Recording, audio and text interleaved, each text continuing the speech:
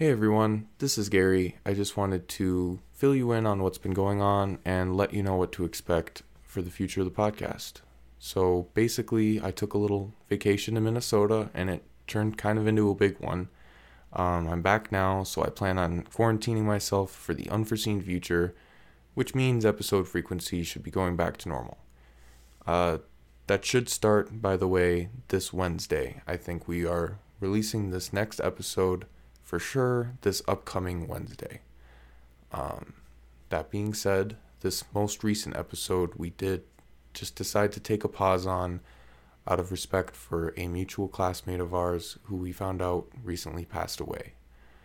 Cordero McMillan was actually best friends, or one of Calvin's best friends in elementary school, and I knew him kind of throughout high school, but we really reconnected with him through him actually supporting this podcast. He was like one of the first people to like say something and kind of support it, and we're going to put a link below so you can support his family. It would mean a lot if you just took some time to check that out. And honestly, it means a lot that you took the time to listen. Thank you.